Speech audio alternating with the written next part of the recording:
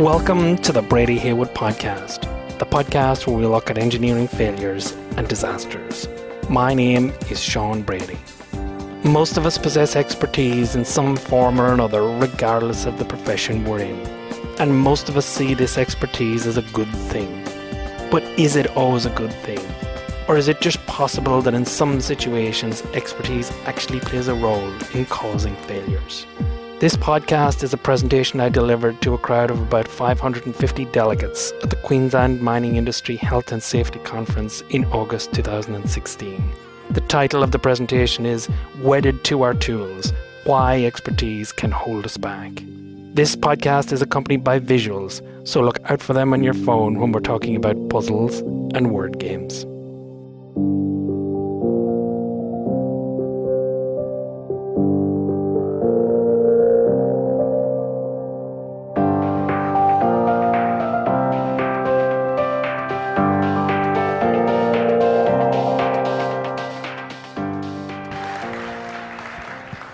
Thank you, Russell. I'm a structural engineer, but I'm not going to talk about structural engineering today at all. I get involved in forensics, so I investigate collapses and failures. And what you find when you start investigating collapses and failures is that people who have high levels of expertise can really screw up really badly. And we don't tend to think of that. We tend to think that failures happen to people who don't know what they're doing. But what we find when we look back through the history of failures, regardless of what industry we're in, is that many failures are caused by the best people with the best expertise. So today we're going to talk about expertise, or the tools we all carry. It doesn't matter if you're a structural engineer, it doesn't matter what you do. At the end of the day, all of us in this room carry some level of expertise that we use to do our jobs. And we need it to do our jobs, so we can't get rid of it. The question we're really going to talk about this morning is there sometimes when it's simply not a good thing? I thought we'd start because a lot of us think of ourselves as very rational thinkers. We think we understand the world. When we're presented with a set of problems, we're going to be able to understand how to solve those problems. So I thought we'd start with this puzzle. So just hands up anyone who's seen this before. Don't worry, I'm not going to pick on anyone. So about 30% of the room has seen it before, so if you guys can all be quiet for a moment. For everyone else, the question is, which line is longer, the top one or the bottom one? So stick your hand up if you think the top line is longer. That's a very good start. Who thinks the bottom line is longer? Few people. So there's commitment issues in the room as well. What's the answer? Yeah, they're both the same length. And if you're having trouble seeing that, we can add some visual aids, and you can see that both of them are exactly the same length. So far, so good. But here's when it gets really, really interesting. Keep your eyes on the screen. Once we take away the visual aids, it's like you've learned nothing. The top line looks shorter again. We can put it back, they look the same, you take it away, the top line looks shorter. And this is interesting because you know the lines are the same length, but you cannot train your eyes to see them as being the same length. You can't fix the lie that your eyes are telling you. You're only making this work because your eyes are seeing the top one is shorter, it's getting to your brain's saying, oh, hang on a minute, I know this, I've been caught out before, they're both the same length. Question is, if you can't train your eyes, the best sense you have to make the right decision, what happens when you're in really complicated situations where you have to use your brain and use your expertise? Because the issue is the greatest obstacle to knowledge is not ignorance. Many of us think that. It's the illusion of knowledge. We think we know what's happening in a situation, and we base all our rational decisions on that. So let's start with a story. And this story is going to start a little bit weird. But we're going to go to the US, we're going to go to Montana, and we're going to go to 1949. And if you jump in a boat and you go down the Missouri River, you come to this valley called Mangok. And this valley should be completely unimportant except for something that happened in it that was quite interesting in 1949. There was a lightning strike on the southern part of the valley. That's on the right-hand side in some ponderosa pine, and a fire started. It was the 4th of August, 1949. The following day, Harrison, a ranger, called in the fire, and they sent in the smoke jumpers. Now, these guys are the elite of the firefighting unit. They'd been around for about 9 years. These are the guys they sent into the wildfires early on when the fire was still small. They'd get it under control before it had turned into a very large fire. They were parachuted into the area so that you avoided having to track through forest.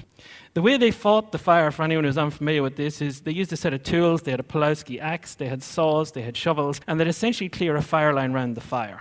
Dig down all the vegetation, get about a metre wide strip running around the fire. That way you could control where the fire was going, drive it into some rocky ground, let it burn out. And these guys prided themselves on being really, really good at this. We're interested in 3:10 p.m., 5th of August 1949. The plane carrying the smoke jumpers is flying over Man Gulf. It's a C-47. The winds are horrendous. This plane is getting bounced around. The smoke jumpers who are inside have all been vomiting. One of them actually doesn't jump. He goes back to the smoke jumper base at Missoula and resigns from the smoke jumpers. Lying on the floor, looking out through the open door of the plane, is the foreman of the smoke jumpers, Wagner Dodge.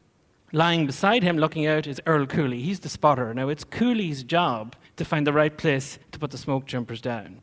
The 15 smoke jumpers behind Dodge, he's 33 at the time. They're all in their 20s. This really was a young man's game. This is Sal and Rumsey. Sal was actually 17. He'd lied on his application form. He was underage. So these were young men in this plane. Cooley, the spotter, elbows Dodge, points to a place in the valley. Dodge nods his head, this will work. Cooley calls the pilot, says they've got a spot. The pilot says we're going to be jumping from 2,000 feet instead of 1,200 feet because the winds are so bad. It's actually sucking us down into the Gulf when we pass over. Plane goes round for its pass over the valley. Dodge stands up, clips his static line into a rod above the door. The other end of that's connected to his parachute. It's going to open his parachute automatically when he jumps out. And the rest of the smoke jumpers do exactly the same. As they come in over the valley, Cooley is watching the landing spot, watching the flight speed, watching the wind speed, and he's going to give Dodge a tap on the back of his left calf. It's the signal for jumping out, because if you think about it, the engine noise is horrendous. The wind is roaring through this open door. You just can't talk to each other. Dodge feels the tap on his calf. He steps out into the air. 5 seconds later, his static line pulls taut and his parachute rips open, and he begins the 1-minute drop to the ground below. 3 more men jump out, and the plane does another circle to drop another 4 men, another 4, and finally the equipment. Now, on the way down to the ground, Dodge is thinking this is a 10 o'clock fire. What that means is by 10 a.m. the next morning, they'll have it under control. They'll fight it all night, get a fire line around it, burn it out, and then all they'll have to do is bury the stumps of trees that are still burning. They'll get control of this really, really quick, but not too quick, but you still want to get the overtime. But this is not a 10 o'clock fire. This is the temperature records for St. Helena the day of the 5th.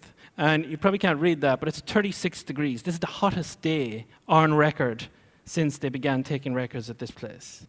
This sort of temperature, in combination with the huge winds that were in the Gulf that day, would really make firefighting impossible.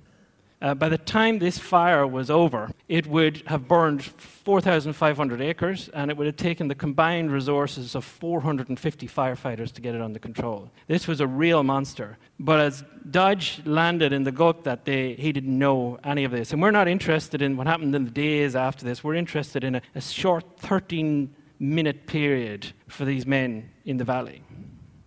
So this is what it looks like. There's the Missouri River running down the side. This is Man Gulch here. So it's about 2.5 miles long. It's a dry gulch, so there's no stream in it. The southern part here is thickly wooded. It's got ponderosa pine, Douglas fir. The northern side is quite different. There's some patches of trees, but not a lot. But there's grass, chet grass, and it's about that high. So it's waist high. So you can imagine trying to run through that. And fire does very different things in these two environments. Fire in the ponderosa pine burns very, very hot, but moves very, very slowly. By contrast, fire in the grass doesn't burn that hot, still pretty hot, but it moves incredibly quickly. The men land around here at 4 p.m. Dodge is wrapping up his parachute where he hears a crash, and that's the radio. The parachute and the radio never opened, and it burst itself on landing. From this point forward, the men really were on their own. They were dropped about half a mile from the fire. So the fire was down here on the southern slope. They gathered up their gear. They moved across to the southern slope. Dodge told the men to eat something before they tackled this fire, and he went off to find Harrison. This was the ranger who'd called it in. And Harrison was up on the southern slope, and he was trying to dig a fire line to protect one of the picnic grounds. This is Harrison. And there was a book written about what happened in the Gulf that day by Norman MacLean. And MacLean said Harrison, ironically, had switched to patrol duty and cleaning up picnic grounds to please his mother, who was afraid smoke jumping was too dangerous. Now here he was with Dodge, and he might as well have ran into General Custer and the 7th Cavalry on June 25th, 1876, on their way to the Little Bighorn. Bad things were going to happen in this valley today. They rejoined the crew, and at this point, Dodge is now not happy with this fire. He thinks this fire is going to have a tendency to boil up. And the last thing he wants is his crew on the southern side in the heavily wooded area if that happens. So he tells the crew to move down and across to the northern side of the valley. They start moving off. He eats something with Harrison. He gets more and more concerned with the fire. So he hurries up and he follows them. And around the point of the second dot here, he decides he wants these men out of the valley. They're going to head down that northern slope to the river, get out of it completely. As they're walking down the side of the valley, he can see black smoke starting to billow out of the trees over here. He can see tongues of flame starting to lick their way up through the trees. It's really starting to be a dangerous situation. What he doesn't see is the spot fires that start at 5:30 on his side of the gully. He can't see them because of the way the topography works. The ground just curves around. But what he does feel is the wind pickup. The wind got up to about between 20 and 40 miles per hour, and it was essentially ripping up the valley in the men's direction. It's a further 15 minutes when Dodge sees the fire.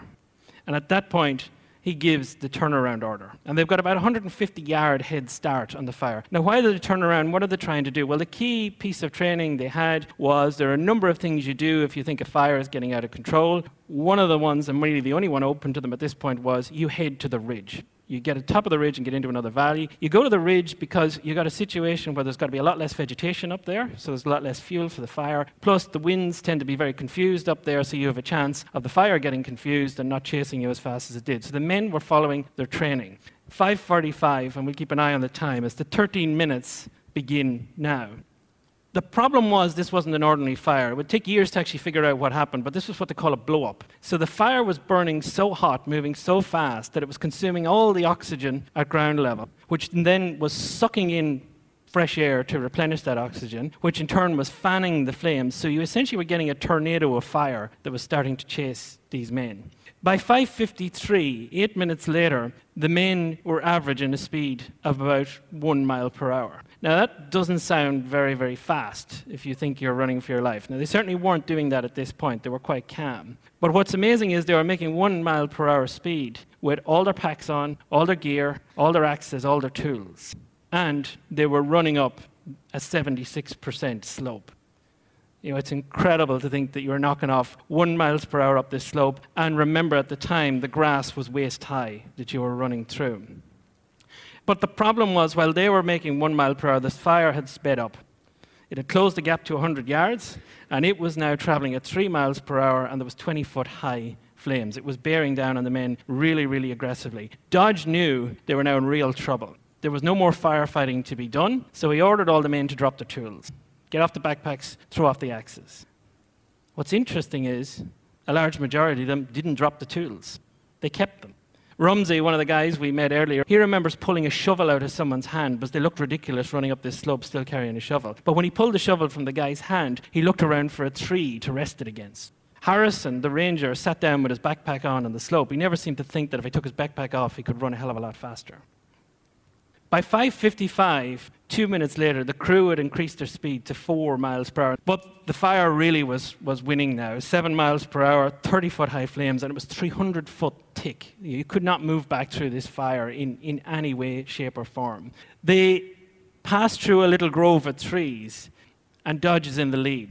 And he looks up at the ridge that they're trying to reach, and he is horrified because it looks like this. There's this rock shelf running along the top. And in terms of getting a feeling of size of this, just have a look at the tree on the left-hand side. And that's where the men were. They were going to be coming up there trying to move through this rock shelf. So not only did they have to reach this ridge, but they had to find their way through some of the crevices. Some of them could be dead ends and they could get burned to death. This was a real problem. So Dodge does something totally crazy. Apparently the first time it's ever been done in the world in wildfire firefighting history. He pulls out a box of matches and he lights the grass in front of him, and the fire rips up the slope and leaves a burnt patch. He then shouts at all the men who are just coming up behind him to jump in the burnt patch and lie down. Now, you have to remember at this point, these men are completely exhausted. You know, their lungs are burning. The heat from this fire is tremendous. There's 30-foot-high flames. There's smoke everywhere. The noise of this fire is outrageous. You can't hear people clearly. They look at Dodge like he's lost his marbles. What the hell are you doing lighting another fire when there's one bearing down on top of us? Rumsey said he just couldn't get his head round what Dodge was actually doing. He was screaming at them to lie down, and then one of the men shouted, "To hell with this," and they all ran by him, one after the other, still trying to get to the ridge. Rumsey and Sal got there first. They were the youngest and the fastest. They got to a crevice. They debated about whether they'd jump in or not. Was it going to be a death trap, or could they get out? Rumsey remembers looking back down the slope.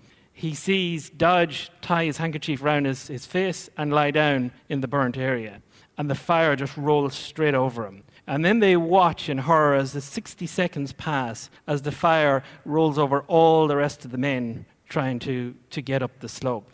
They jump into a crevice. There's a juniper bush there. Rumsey sits down beside the juniper bush. Sal says nothing. Rumsey seems to realize, I'm going to die if I stay here. He gets back up. The two men make their way through the crevice, get down into the valley the valley beside them. They start moving down the valley, and the fire literally rolls straight over the top and is chasing them down the other side. By good luck, they get to a rock patch, and they climb up on that, and the fire essentially burns around them, and they survive. Meanwhile, back in the Gulch, it takes 5 long minutes for the fire to burn over the top of Dodge. 2 or 3 times during it, he's lifted off the ground by the updraft. He thinks he's going to be sucked up into it. When it passes, he gets up and he looks around. There's smoke everywhere, and the place looks like a moonscape. It is just totally burned. The only sound is the sound of trees exploding because the resin inside them has become superheated. 13 men died. 3 got out alive. We know the time of that. You know, they turned around at 5:45. The time of that was between 5:55 and sort of 5:57. And we know this because Harrison was wearing a watch, and the hands on the watch melted into the face. Now, the question we have is, why did they not drop their tools? They weren't fighting a fire anymore. They were never going to reach the ridge if they were carrying these tools. Why didn't they just throw them down and keep on running? Why hang on to them? And why didn't they use the escape fire? You know, their foreman was saying, "Get in here," and they all ran by him. In fact, they thought he was mad, and they kept going for the ridge. If we can answer these 2 questions, we can tell a lot about our expertise. Now, the easy thing, let's get the easy question out of the way first, which is, clearly these men weren't thinking at all. You know, they were running for their lives. The idea they could sit down and work out what they should or shouldn't have done seems meaningless. But we miss a sort of a learning opportunity if we stop there, because if we push it a little bit further and say, is there something underlying going on here that caused the men to act like this? This is potentially much more interesting.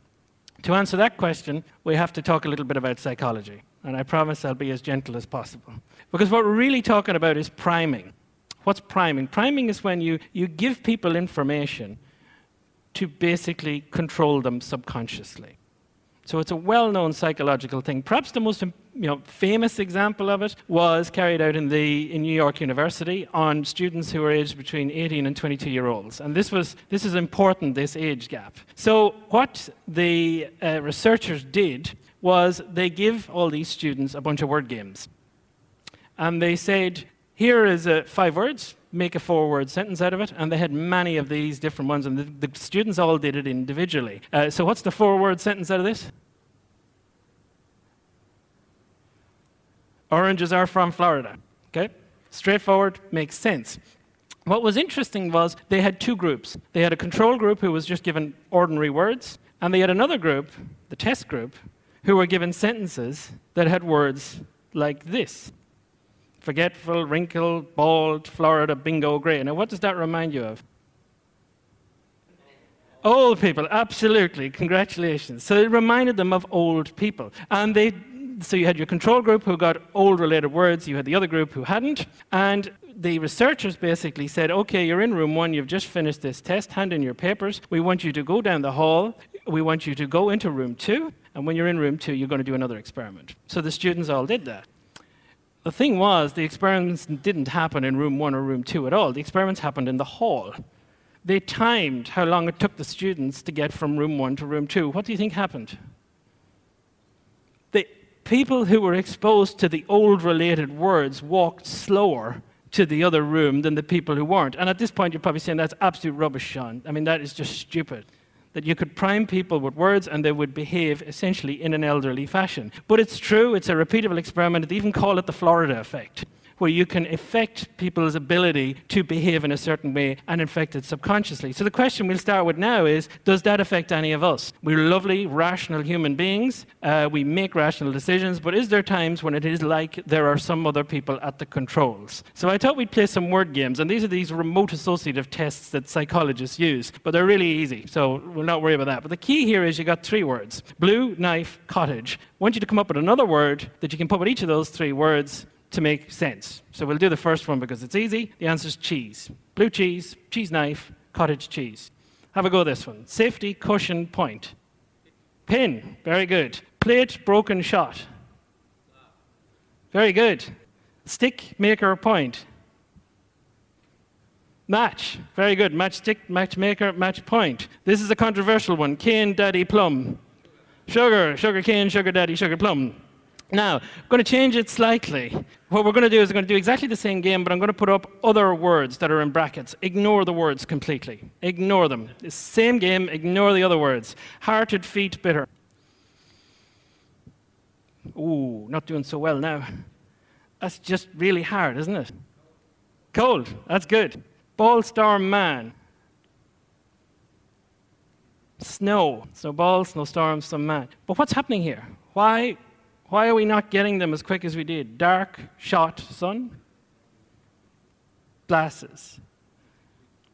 And the reason why we're not getting them as quick is that the words in the brackets are negatively priming you. What they're doing is they're taking your thought process, which was nice and clean for the first bunch without the negative priming words. And what they're actually doing is they're setting your brain off on the wrong solution paths. They're sending you down directions that are not the right path, and once you go down those paths, you can't get back. Now, the interesting thing is that if we came back in 2 hours and did these again without the priming words, you'd nail them just like you did the first ones. And the reason why is you'd have time to forget the priming words. The priming words are the problem. Interestingly, this is why some of our best ideas come in the shower. You're at work, you're on site, you're in the office, you're trying to work out something, and you can't, and it's difficult, and it's hard, and then suddenly you're having to shower that night, or you're driving home, or you're doing something completely unrelated, and the answer just hits you. It's not necessarily that you've had more time to think about it, it's you've got some distance from the things that were negatively priming you. All the stuff that's irrelevant, you've forgot about, and you get to focus on what's really important.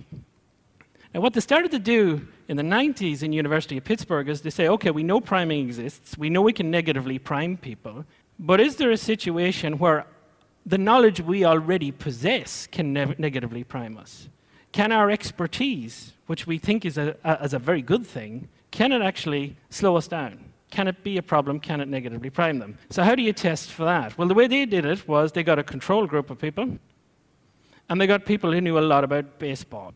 And rather than putting in negatively priming words, what they did was they designed the tests in such a way that if you had baseball knowledge, once you started to do the test, you'd use that baseball knowledge and it would set you on the wrong path. So they designed it to set you on the wrong path. The theory being that if expertise could hold you back, if your knowledge could hold you back and negatively prime you, the baseball subjects would do terrible on the tests. And this is the way it worked. Strike, white, medal. This is a typical one they had.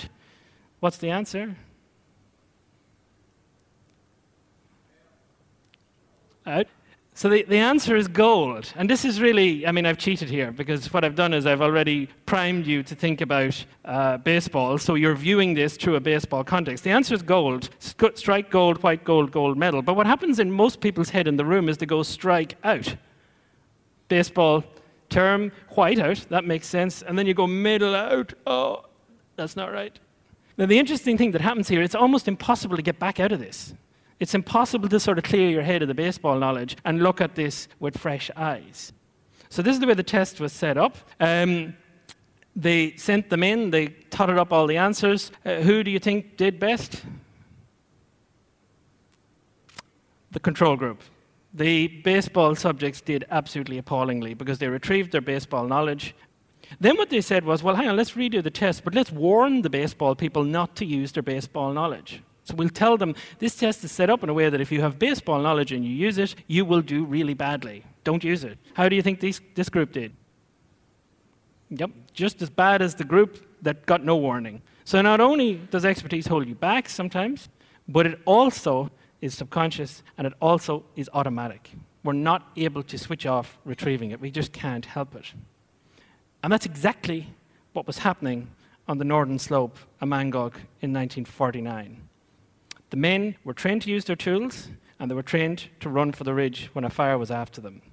They could no sooner drop their tools, both physical tools and their mental tools about how they did their job, than the baseball subjects could drop their baseball knowledge. When we get stressed, we go right back to our expertise, and we use it whether it's appropriate to use it or not.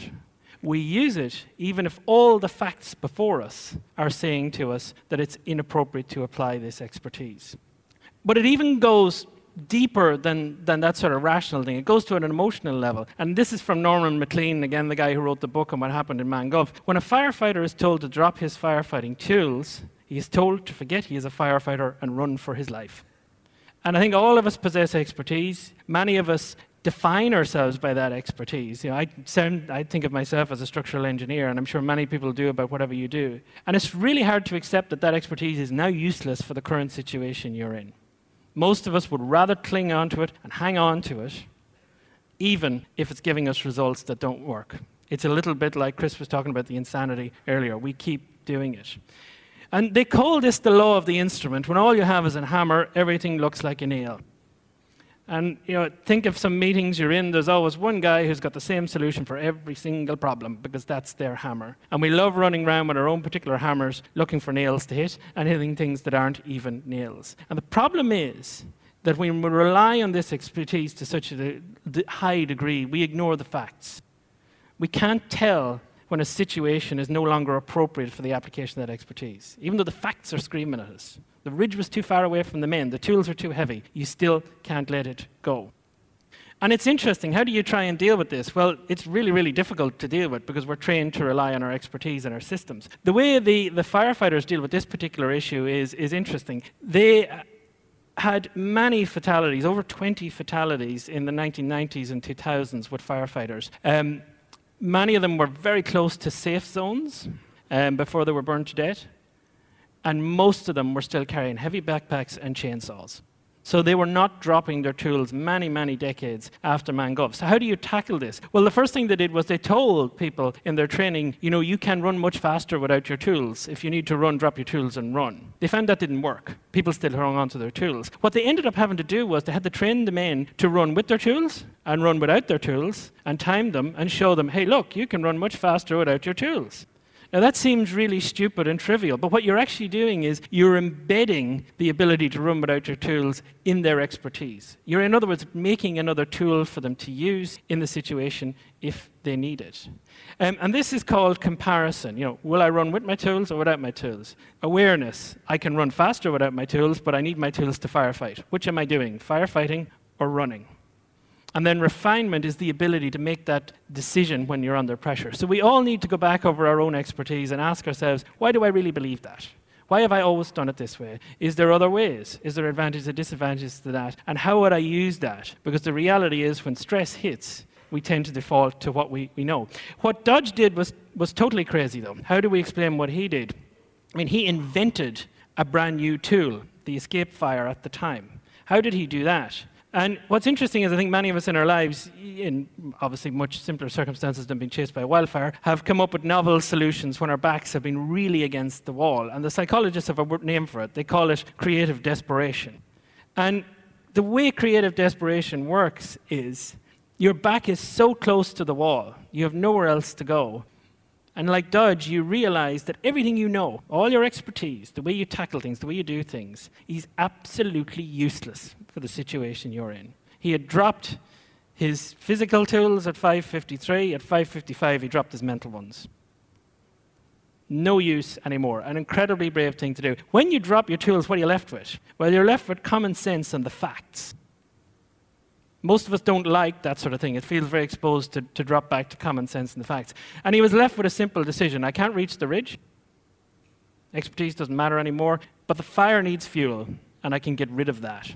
And that's what he did. The problem was that for the rest of the guys, they couldn't process what he was doing because it wasn't in their expertise. And of course, now the whole concept of an escape fire is within the firefighter's expertise, and they can call on that tool and use it when they need to. I couldn't let it go without one structural engineering example. This happens to every profession: doctors, business people, law, engineers. This is the Hartford Civic Centre Stadium, designed and built in the early 70s. A huge structure. It's about 100 metres by 100 metres in plan. It's 20 metres up in the air, and it seats 10,000 people. What was interesting about this structure was that it was built on the ground, so it was a space frame, built on the ground, assembled, and then lifted up into the air on top of only 4 columns, which were near each of the corners. When the contractor built it, he went back to the designer and said, I think we've got a problem. This thing is sagging much more than your calculations are suggesting. You're missing something. And the engineer says, well, I'll have a look at the calculations. He has a look at the calculations. He comes back and he says, no, it's fine. It's absolutely fine. Carry on. The contractor lifts it up into the air, 20 meters, puts it on top of the columns, and then comes back to the engineer again and said, oh, this thing is really bending and deflecting. I mean, it's deflecting twice as much as your calculations are saying. So are you sure you've got them right? And the engineer goes, absolutely, I've got them right. I've checked them again.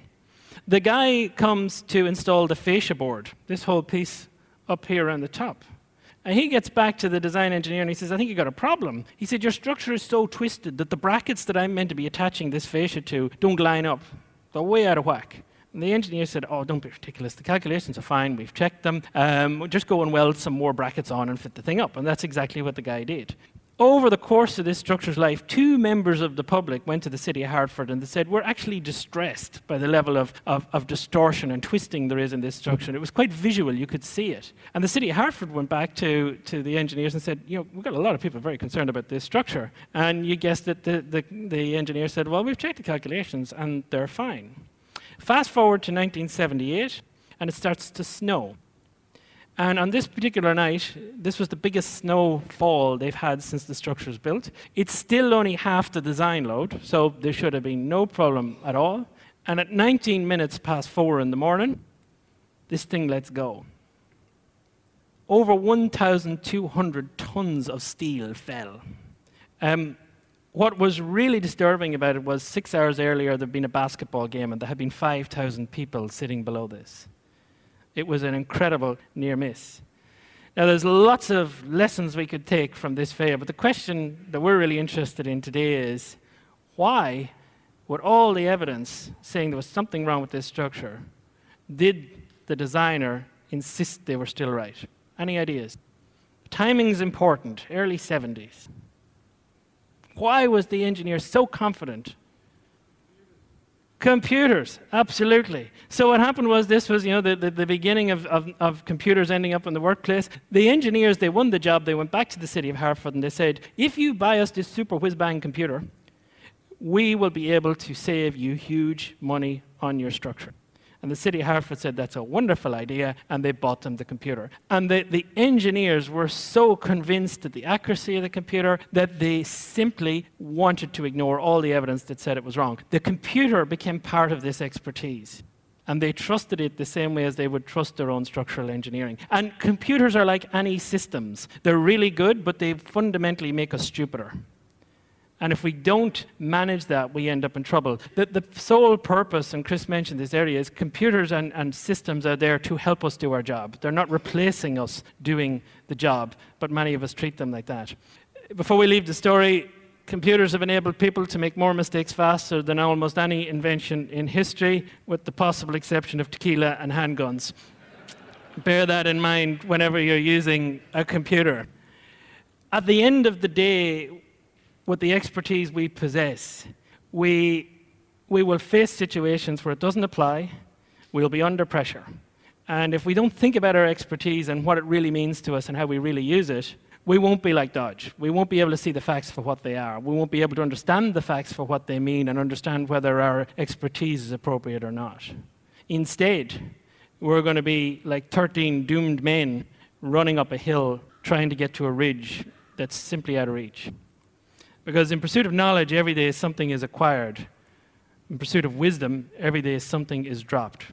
We drop what we know is not appropriate. That's real wisdom. Thank you very much.